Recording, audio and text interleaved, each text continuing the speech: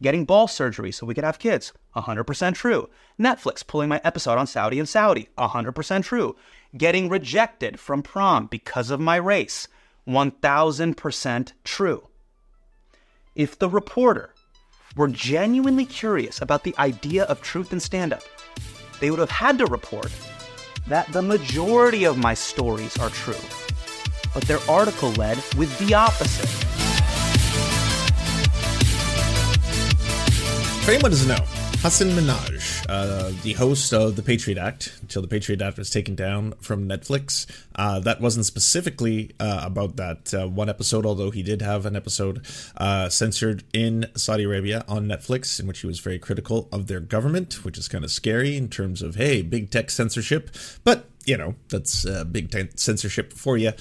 He was apparently next in line to be the host of The Daily Show, which I was exceptionally excited for because I'm a huge fan of Hasan. And I was like, this is really awesome. I think he would be the best possible host for that show. It'll make me watch it again. I've watched both of his stand-up specials. I watched one of them, The Court's Jester, live, got to see him perform it. Thought it was absolutely hilarious. And then a bombshell article came out that shows that he has been exaggerating his sets. Now, why is that important? Because that's what comedians do, you know? I count myself amongst them, not stand-up comedians, but, you know, people in comedy. Of course, you could embellish a story for, a punchline or something like that. In this case, it turns out that entire elements of the stories were completely made up, including some related to a lot of the post-9/11 racism that he'd experienced, and a actual, what you could consider, attack on one of his daughters by someone sending what they believe to be a white powder substance, not sure what it was, in the mail to one of his kids, which is horrifying. And it's obviously just, there's complete silence at a stadium kind of moment of his live stand-up performances, as well as some of the individuals in his stand-up specials who he shows on, screens. It's very, it's an audio-visual experience, coming forth and saying that never happened, or I wish I wasn't in there because that's not what actually is accurate. And that is where it's really crossing into some dangerous territory, obviously, if you are putting pictures of people, real people who you did know in your life, and you're telling stories related to them. Some of the stories involve FBI informants, potentially post 9/11, xenophobia, Islamophobia, racism, stuff like that. Then it starts to get into, kind of yikesy territory. So that was the story as of, the last time we've heard from it. This is the first time that there's now a video. Specials and found some factual inaccuracies that they wanted to ask me about. So I sat down with them to explain my writing process and why I make certain creative choices in my stand-up. Now, when the article came out, it got picked up by almost every single news outlet, all of them basically saying the same thing. Critics are raising questions about Hasan Minhaj and whether he and other comedians should be more truthful with their materials. One of Mr. Minhaj's stories is about a white girl he asked to the prom who spurned him on the big day when her parents didn't want pictures taken with a brown boy, except it never happened. Now, with everything that's happening in the world, I am aware even talking about this now feels so trivial. But being accused of faking racism is not trivial. It is very serious, and it demands an explanation. So to everyone who read that article, I want to answer the biggest question that's probably on your mind. Is Hasan Minhaj secretly a psycho? Underneath all that pomade, is Hasan Minhaj just a con artist who uses fake racism and Islamophobia to advance his career? Because after reading that article, I would also think that. So I took a beat before responding. Because like you, I've been paralyzed by the news coming out of the Middle East. And I've been processing all the criticism that has come my way. And I just want to say, to anyone who felt betrayed or hurt by my stand-up, I am sorry. I made artistic choices to express myself and drive home larger issues affecting me and my community, and I feel horrible that I let people down. And the reason I feel horrible is because I'm not a psycho. But this New Yorker article definitely makes me look like one. It was so needlessly misleading. Not just a... This is odd. Yeah, it's odd so far. I'm gonna let it play out, though. I am curious.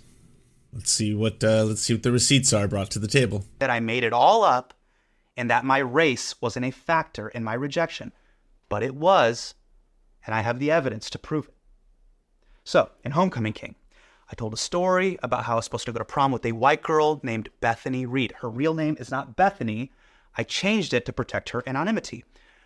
I say that I show up at Bethany's house on prom night, but at the doorstep, her mom tells me they don't want her to go to prom with me because they'll be taking a lot of pictures and they don't want their family back home to see her with a brown boy. Bethany's mom did really say that. It was just a few days before prom. And I created the doorstep scene to drop the audience into the feeling of that moment, which I told the reporter. Room. Is the doorstep moment true? Monkey. Like, No, did that happen? No. It happened before. But the emotional truth remains the same. Her mom going, "Hey, sweetie, we take photos and we don't want people to see. We have family back home." Did she sort of give that as the reason of like, my parents aren't comfortable with going to, Yes. Yeah. And it just destroyed me. Yeah. Sure. That's understandable. The reporter said it's understandable. But none of what I explicitly said makes it in the article. This is what they wrote instead. She told me that she turned down Minhaj, who was then a close friend, in person days before the dance. Minhaj acknowledged that this was correct, but he said that the two of them had long carried different understandings of her rejection. This whole paragraph makes it sound like I got friend-zoned by Bethany, and then I turned into an angry incel, and then faked racism to get back at her. And I think this sentence is the reason why people believe that. He said that the two of them had long carried different understandings of her rejection. This sentence is incredibly misleading and implies the exact opposite of what I meant. Let me explain. Okay. Over a decade after prom, in August of 2014, Bethany and I met at a restaurant called Sarah Betts in New York, and we cleared the air on what her mom said to me at prom. Now, I talk about this in Homecoming King, and I also told the New Yorker about this meetup. She had an understanding that we were like totally cool. And like I had been carrying something completely different.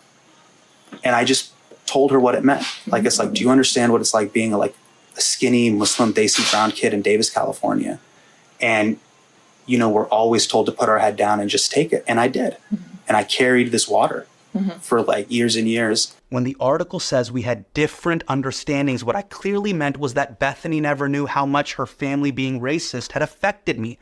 That's why we had different understandings. Not because Bethany denied this happened. In fact, Bethany basically confirmed in writing that racism was a factor in the prom rejection. In 2015, I sent Bethany an email congratulating her on her wedding to a man of color, saying, "I know I told you about sharing the story about us not being able to go to prom together with kids and communities to talk about forgiveness and perseverance. But this ending, you guys getting married, is proof that love conquers all. It's a testament to the way the world truly can be. Wishing you guys the absolute best, and here's to a life filled with gorgeous Zayn Malik mixed-race babies." Yep, I'm aware. I write emails the way Lin-Manuel Miranda talks. I'm not proud of it, but let's stay focused. I would have done this without jokes at all, just to be totally honest, just considering how serious the content is. And plus, a lot of people who are fans of you, who normally would be the people who giggle at a lot of your jokes, might really want to hear this. But that is pretty interesting. That's some pretty important receipts for this story. And while it might always be challenging, true love is worth the fight. We also had the unique opportunity to showcase both our cultures at the wedding, with a ceremony for each. I think my parents have come a long way too. And what would her parents have to come a long way from? Racism. Again, I don't care about prom. I mean that. And Bethany didn't do anything wrong. And I wish her and her family nothing but the best. Her parents have grown. My parents have grown. That's the point of the whole show. And that should be celebrated. Love conquers all. But I do not appreciate the New Yorker implying that I made up racism. My team and I repeatedly try to give them the emails that you just saw. As early as, I believe fall 2014. I have these if you want. Yeah, and then we have email correspondence in 2017, which we can give you. Okay. Then I now shift to email correspondence, which she can give you. I have it. I can send it. Yeah. So there's all, and happy to give you all these emails. Sure. Not only that, we confirmed the emails were sent to the reporter and their fact checker before the article came out.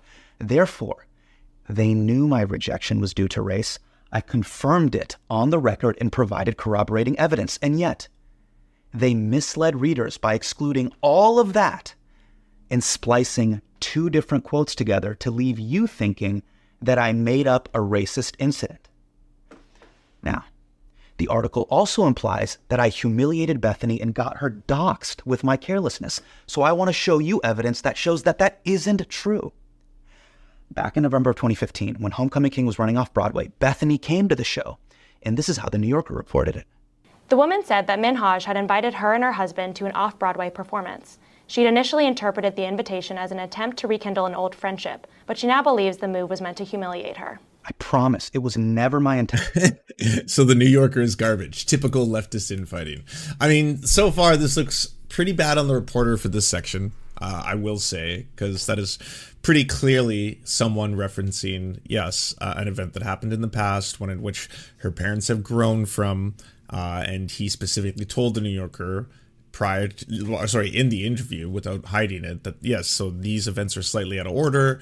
Obviously, like I said from the start, I've got absolutely no problem with stand-up comedians embellishing stories that they tell, because that's what comedians do. And like in the midst of that, what I have a problem with is where real people get involved in stories that are like, you know, and that article did state are 100% kind of like falsifiable. Like, you know, his daughter was never sent to anthrax. The FBI informant isn't true. I know we haven't gotten to that stuff yet, but like that, and when you involve real people, sometimes even putting their pictures on the screen, then yeah, that could seriously affect their lives, who are not a part of this, or the empire that you built, or the live tours, or all the money from the specials, or the Netflix money. Like they aren't a part of any of that, right? That's where I'm like, it becomes unethical. Full transparency.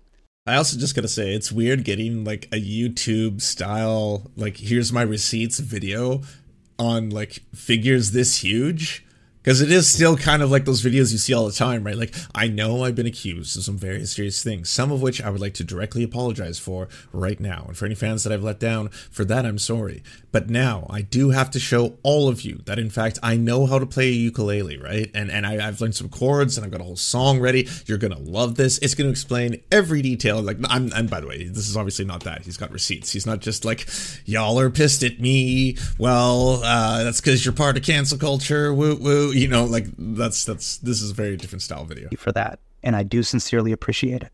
Even in the Netflix special, I don't use any real photos of Bethany or her family. Those are actors, and their faces are blurred. Maintaining Bethany's anonymity has always been a priority for me. I would never want her to get doxxed or harassed, and if there were any negative consequences that came your way, Bethany, I am sorry about that. I am not perfect, but I promise I am not needlessly cruel, even though that's what the New Yorker wants you to believe, despite the evidence. I was an open book. I sat down in good faith. They had my testimony in 4 years of correspondence, backed up with receipts, all on the record, that showed my race was a factor in my prom rejection. I wasn't careless with Bethany's privacy, and she thanked me for keeping her family's identity safe. So how could the New Yorker imply the opposite? But here's the bigger question. Why did the New Yorker fact-check my stand-up special, but not properly fact-check their own article? If you're still here, I have 2 more stories that I want to address. Now, in my second special, The King's Jester, I tell a story about how I met and was harassed by an FBI informant named Brother Eric. I talk about how he tried to entrap me at a gym, and when I made fun of him, he slammed me against the hood of a cop car. The truth is, I did have altercations with undercover law enforcement growing up, and that experience formed the basis of this story. But it didn't go down exactly like this. So I understand why people are upset. People face real danger at the hands of the police, and false stories can undermine real stories. And I am sorry I added to that problem. My intention wasn't to take away from these stories. It was to spotlight them through my special. That's why I used this story to talk about Hamid Hayat. Hamid and I were part of the same NorCal Muslim community. When he got entrapped, it rocked our community, and he spent 14 years in prison. We were the same age, same background, and like him, I also had run-ins with undercover agents. I was even physically harassed by them while playing basketball. Now you're probably wondering, why not just say that? So this is not an excuse. It is an explanation of my process. When I am storytelling, every beat has to do multiple things in a funny and impactful way. With the story, I had to set up 3 plot points. The moment I realized authority figures hate being made fun of, why I named my show Patriot Act, and spotlight the story of Hamid Hayat. The problem is 99% of people watching Netflix have no idea the FBI spied on Muslims at mosques, or they don't even believe it was real. And these are the two far more serious allegations in terms of it directly involved a real life person, and the anthrax one, obviously, I have to wait and see what he's bringing to the table with those. But so far, yeah, I would agree with that. My mosque in my hometown, it was infiltrated. And the footage that I used in the special proves that it was very real and very stupid. I wanted to recreate that feeling that only Muslims felt for a broad audience, the feeling of paranoia and vindication, tension, and release. That is why people laugh at this part. You don't get the release without the tension. That was my artistic intent, which I told the New Yorker. If you notice something about, even in the show, we pop out of it, and this is actually the point I was trying to make. My dad goes, "That's not Brother Eric. His name is not Eric. His name is Craig." And the moment that the reaction the audience is having is, "Nudge me, you're missing the point." The point is that it doesn't matter if his name was Eric, Craig, or Adam. The point is that there is now a pattern here at large. Sure. And that was the thing that I was trying to do. And ultimately, the emotional truth of trying to point a spotlight on my community story and Hamid's story is important to me. Hamid. I gotta be honest, that's a wild thing for a New York reporter to have heard, take it in, and you'd be like, "Oh, I gotta spin on this one." So that specific story, the guy had a different name. And it's like, well, yeah, I told you that. I told you the important part of that story is that person is real, that I did know that person went to the same mosque as me, in addition to the fact that this was something that the police were doing and racially profiling people all the time. But, the name. The name changed. I gotta be honest, New Yorker, this one's not looking good. Said that he had nothing but love for me and that I hadn't diminished his story. The text say, "Assalamu alaikum, my brother. I just want to let you know you have my full support. Don't let the critics bother you. They have nothing else to do but to hate you. You've always spoken openly about everyone and has spoken the truth. I appreciate you, bro. Much love to you. Like I said on the phone, I was just trying to shed light on your story because we're from the same community. If I let you down or diminished you, I am truly sorry." So this is from the actual person from the story. Wow. Okay. Absolutely not, my brother. You haven't down or diminished about my story. Nothing but love and respect for you. May Allah bless you and your family on this plus day of the week, Friday. That's what I was trying to do. But the reporter was far more concerned about the FBI informant I talked about in the special, which honestly felt very weird. In the story about the informant, actually, the bulk of the story is about Craig Monty. Sure. So did you reach out to Craig Monty? No. Do you feel like you owe him anything? I've heard some things and I'd rather not speak on that. So you feel like you didn't owe him a heads up? As a Muslim, am I supposed to apologize to an ex-con who tried to entrap Muslims for the FBI? Yeah, maybe if he gave us a heads up, I would owe him a heads up. Now, the last story I want to talk about is the anthrax scare. My last special, I talk about how I received a letter in the mail, and when I opened the letter, white powder fell on my daughter, and we had to take her to the hospital only to find out it was not real anthrax. This, as you know, is not how it went down. And let me just say, I am sorry for embellishing the story, or if anyone was worrying about me and my family, I apologize. Let me make something clear. A letter with white powder was sent to my apartment in February of 2019. I opened it in the kitchen, powder fell on the table, and my daughter was just a few feet away. After 10 seconds of freaking out, I realized it was not anthrax and that someone was fucking with me because people had been fucking with me since January 1st, 2019 after this happened. Well, Netflix under fire today after its decision to pull an episode of a comedy show that was critical of Crown Prince Mohammed bin Salman. The truth is, when this news broke, my life got very scary. Saudi bots were spamming my socials. A threatening letter was sent to Netflix. The theory on it being a hit piece is because he was widely thought to be the replacement for Trevor Noah. Well, and I'd seen a lot of stuff circulating about that he was like apparently the next person who a lot of people were saying was going to be the next in line, right? Like it made a lot of sense. And I was super excited for that. I was like, oh, amazing. I don't like, there's obviously absolutely no evidence that like the two are directly correlated. If there's like, you know, a purpose behind it, you know, that's all unfortunately the realm for this show. If you wanna catch it, I'm doing it on Tuesdays. Every Tuesdays, you can check out me and Alex just talking about the world. It's neat. It's a lot easier. It's a very freeing show for me. It helps me. It's cathartic. I get to say whatever I'm thinking of. Like anything that comes to my brain, I just get to say it. And then I get to say it out loud, and then it's just accepted as fact. And it doesn't matter what I think of. I can think of anything. And then he just nods, and then he's like, yeah. And then everyone has to believe it like it's true. Yeah, it's easy. It's a lot easier than the rest of the shit I do. I don't have to, correct myself. I don't have to bring up stats or facts or anything. I don't have to accept it when someone's like, oh, I'm sorry, you were just factually incorrect here, Lance. Here's a link to the story demonstrating why you're wrong. I don't have to do any of that. Nah, if anything, I am the facts. I am pure facts. More fact than man. It's a great show. And people noticed. Friends were texting me about seeing me rolling everywhere through New York with security. And I heard you had security with you. It's not because of the Saudi thing, is it? Yeah, the streets are talking. Comedy streets. Some Looney Tunes on the internet, but it's all good. Inshallah, get a burner, phone. Smart, I gotta do that. I was hoping peeps wouldn't notice. One point, my wife even asked our security detail if he knew any companies that sold those tiny GPS trackers for strollers, because we were Hey, I'm thinking about buying a little GPS tracking device for my stroller. Do you have any recommendations? I don't, but I can ask my boss. I'll look into it for you. The company's called Tile. It's got a good product line. Here they are. Concerned that someone might try to kidnap or hurt our daughter. That is all real. The danger at that time was palpable, but Bina and I decided to keep the anthrax scare private because we were worried that Netflix might shut down my show, which would have put my entire staff out of work.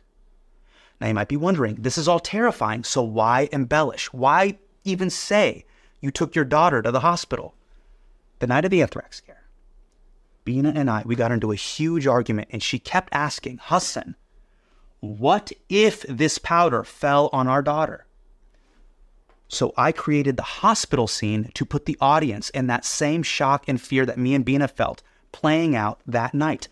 Then I added the investigator character because women in my life were telling me that Bina was coming off super naggy in old versions of the story. So I gave some of Bina's lines to other characters so that her perspective was represented in a way that didn't reflect poorly on her. Again, I am sorry if I crossed a line here, but I told this story this way to put the audience on the roller coaster ride that we were both experiencing at that time. I mean, that just pretty lines up with what comedians do. If I'm being honest. Like, that's my initial take on this story the first time I heard it. Coming from someone biased, by the way, because I am a huge fan. But as a biased, huge fan, when I first heard the story, I was kind of just like, whoa. Yeah, that's what comedians do, isn't it? Like, don't comedians embellish stories to be able to make them entertaining for their audiences? Some of them can have a sliver of truth. Some of them can be true stories that happen, blah, blah, blah. And then ended up reading the article. Then when I was speaking on the Leftist Mafia, I remember we had Zed on as a guest star, and Zed was pretty into the story as well, and we were talking about it. And he was one of the person who pointed out some things that, like, at the time, I was like, that is actually true. I think you might be crossing a line without question if all of a sudden you are involving photos of people who happen to be real people, or stories about people who happen to be real people when it's demonstrably false that didn't happen, or if you are completely fabricating a story about getting anthrax sent to your daughter, or if the FBI informant who was a part of your mosque wasn't true. But now, having seen a lot of this, it turns out like each of these does have elements of truth based in reality, such as he was sent a unknown white powder from someone most likely just fucking with him. That was a very big thing. People sending, celebrities that they want to do death threats to, envelopes full of flour, and then hoping people will think it's anthrax or something like that to scare the fuck out of them, which is, yeah, death threats. That is, something that he's saying directly did happen to him. It didn't happen in the way the story is told, in the same way the very first story isn't happening in the way the story is told, but they are based on truths that actually did occur. Then it kind of reverts back to a comedian doing what a comedian does. And if a comedian's doing what a comedian's doing, and all of a sudden is getting crucified for it, and it's then it's pretty fucked up. Patience built into my work as a storytelling comedian, and my work as a political comedian, where facts always come first. That is why the fact-checking on Patriot Act was extremely rigorous. The fact-checking Pixie Phoenix, no shit. So does the media seriously think that everything coming out of a comedian's mouth is true? And if they hold comedians to this standard, why not the government? Yeah, interesting, because we're hearing a lot of wild stories coming out of the government of the good old US of A right now. Didn't Joe Biden say today that he believes some of the numbers coming out of Gaza may be exaggerated? And then, like, reporters for both the Huffington Post have said that these numbers are directly collaborated from the Palestinian Health Authority. There are ledgers of all this. This is not an exaggeration. These are the numbers that are known to have been people killed so far. This doesn't count the thousands who are considered still alive but under rubble as we speak, many of whom do not have people trying to dig them up because there's just no resources or those areas are too dangerous to go to. That's just like a really wild, horrifying thing to say, let alone think, you know, especially when you're being told of like untold devastation. Yeah, not to mention the story of the 40 beheaded babies. The White House had to walk that story back as well. And it was just said as a matter of fact. And then I noticed after it was said as a matter of fact, it started popping up in community notes. People started referencing that, like this was actually confirmed by the President of the United States. And then I was like, well, yeah, I confirmed in that he said it out loud. The White House walked that comment back. That's, all right. It was 2:30 a.m. Canceled. Where's this limousine driver? You know, I stopped feeling bad. Really never Time goes by, I start feeling worse. Like, man, what is wrong with me? What the hell's wrong? I'm scared of a baby. And this baby could be in trouble. He might need my help. I got to do something. But I wasn't going to get out the car. I'm serious, man. I just cracked the window a little bit. There's an old limousine. I can roll it down.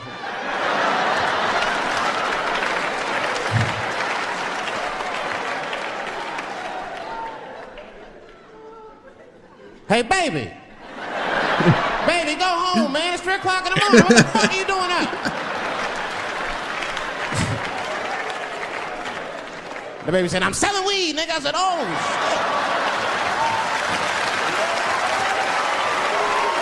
shit. So again, I ask you, is every part of that story true? Was there a baby late at night? Maybe. That's entirely plausible. Again, was he in a limo going through a part of town? Maybe. Entirely plausible. Could have been happening.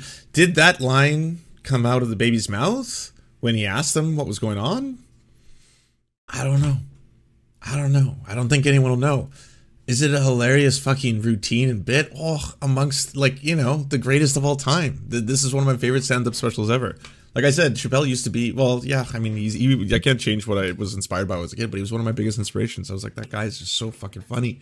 But again, there's purpose behind this joke. There's reasons for it, you know, and you might have heard this joke at first and you think, well, this is just punching down, right? Obviously, he's making fun of, like, you know, the disproportionate amounts of crime that exist in impoverished neighborhoods that are predominantly black, you know. I should be doing my whitest voice ever when I'm saying this. But it's like, well, it's also bringing attention to a lot of other issues, right? And it's using this framing and the way he does it. It's one of the most brilliant parts of this is you are just taking along, like he was taking literally for a ride and you're taking figuratively for a ride on the story. You buy into it as he sets you up, and as you go down in that journey, it becomes increasingly fucking hilarious that he's telling this story. But it could be a story, I'm going to be honest, that a lot of white people may not know about. You know, a lot of white people may not have experienced seeing children out late at night in impoverished communities or impoverished areas. I know a lot of indigenous people and a lot of black people who may have different stories related to that and be like, well, parts of that actually, you know, that's not the most unusual thing. Like, well, actually, I don't believe any of that ever happened, okay? I've never seen it myself. So Dave Chappelle lied about the baby story, and we should cancel Chappelle for that. And it's like, well, there are differences. Parts of his stories, if you haven't watched, you know, Hasan's special, like they are about very important topics, very serious topics that I'm sure occurred, and I know this firsthand from having best friends who are sick or Hindu, and after 9/11, the xenophobia and the racism was turned up to 10,000, and you didn't need to have close friends to know that. Like, the stickers are still up on so many people's businesses and cabs and shit like that are just hyper patriotic, just like American flags. I love America. God bless this country. You know, I would die for the eagle and the flag and stuff like that. And the hyper Americana, like, you know, shit that was all over stores and stuff. A lot of that was in part because there was such a hyper racist and xenophobic backlash against people who were perceived as terrorists post 9/11. Because, you know, all of a sudden it was like, well, just all people who have brown skin happen to be terrorists. That's it. So yeah, it is important that it's in a special, and that, you know, Hasan talks about it and brings it up. What was really worrying to so many people was all of this made up? Like, not just the setup, not just the plausibility, not just the, like, you know, you setting up yourself for a joke here, but all of it. Like, if nothing happened to you, then it's weird, because I'm sure a lot of racism probably did happen to you at that time, to just fabricate all of this, from you getting anthrax in the mail, that your daughter, that it almost fell on your daughter or fell in front of your daughter or something like that, to you having someone who was in your prayer circles who was also an FBI informant, you know, to you putting up this photo of someone, and the racism never happened to you when you were younger, in terms of the prom photos, stuff like that. Like, if none of this happened, and this is just 100% out of nowhere, and real life people are implicated in your jokes, then yeah, there could be something wrong here. But this looks a lot more like a New Yorker article took the things he was being transparent about, like being open about, you know, being like, yeah, so I've changed the name specifically to not, you know, directly implicate these people whose privacy I'm trying to respect, while also telling my story, my truth, right? I'm telling you my story, but like I'm gonna move some things around, you know, the events to set up a punchline, the correlation. I'm going to change people's names, especially this person who did spend time in prison.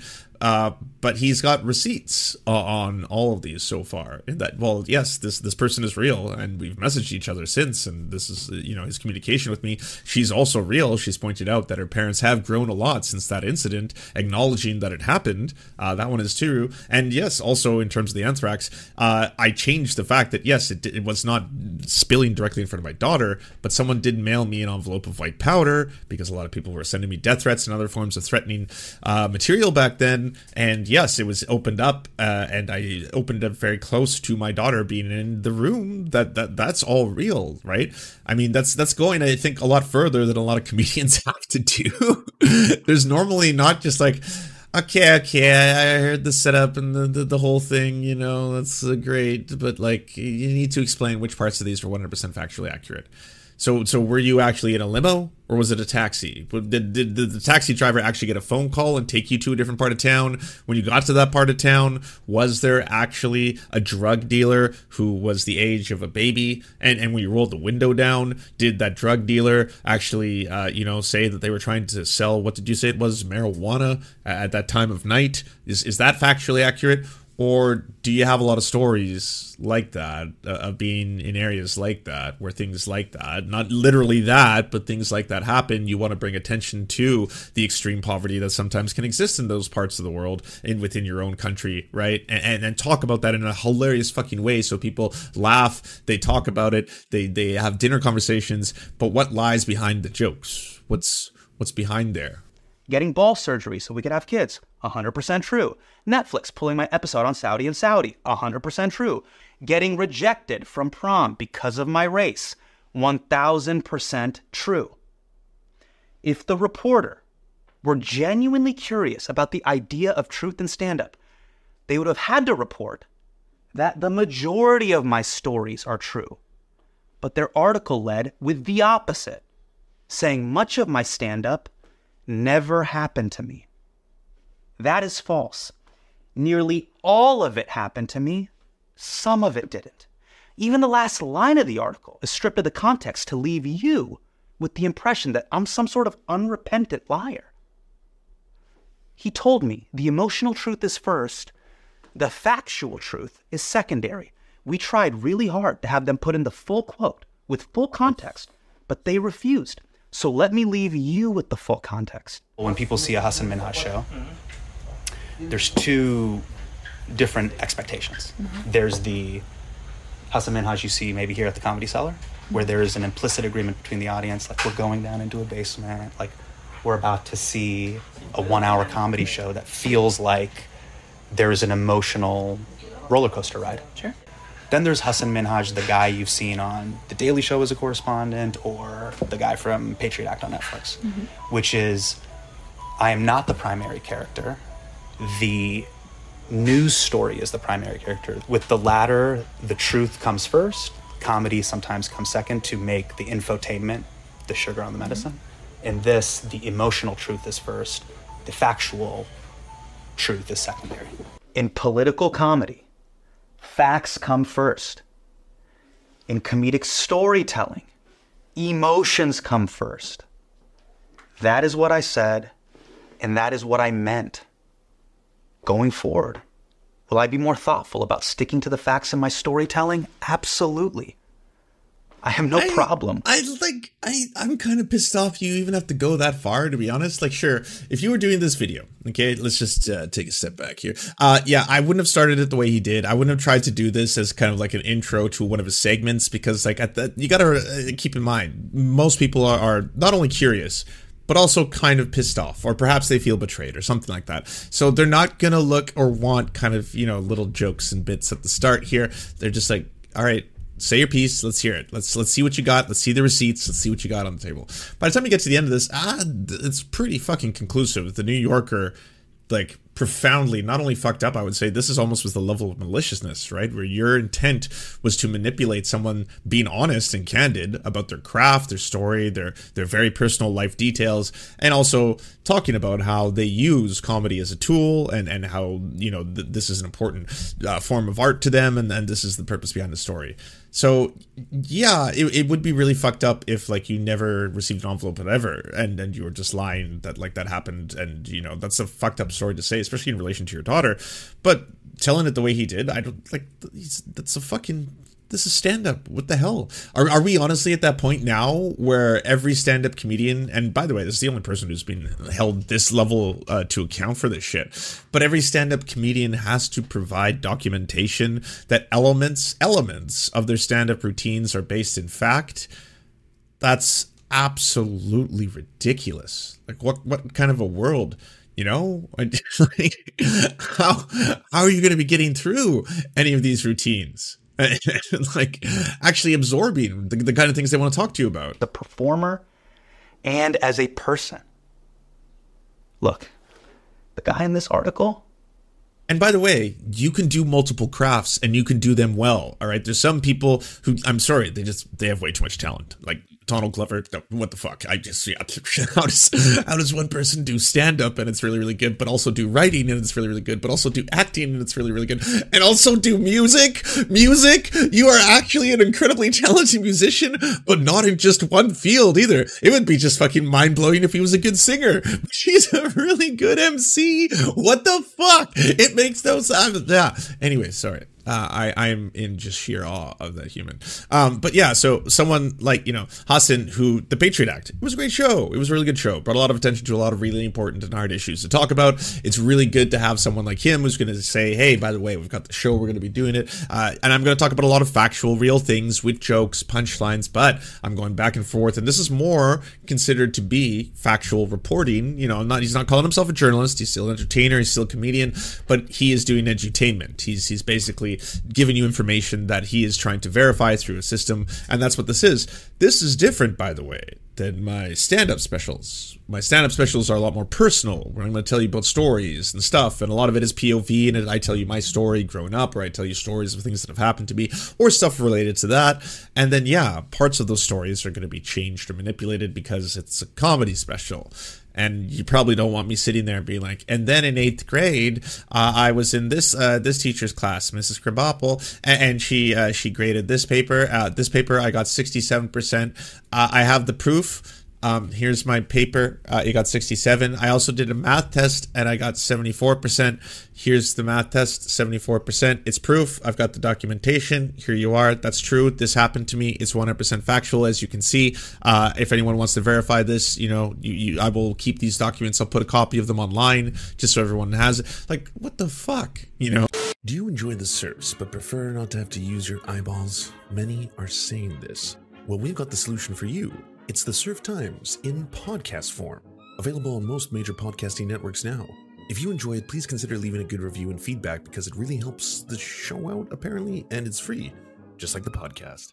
Thank you so much for watching, everybody. This show is produced by amazing people like you, and if you want to help us out, please consider donating over at patreon.com/thesurfs.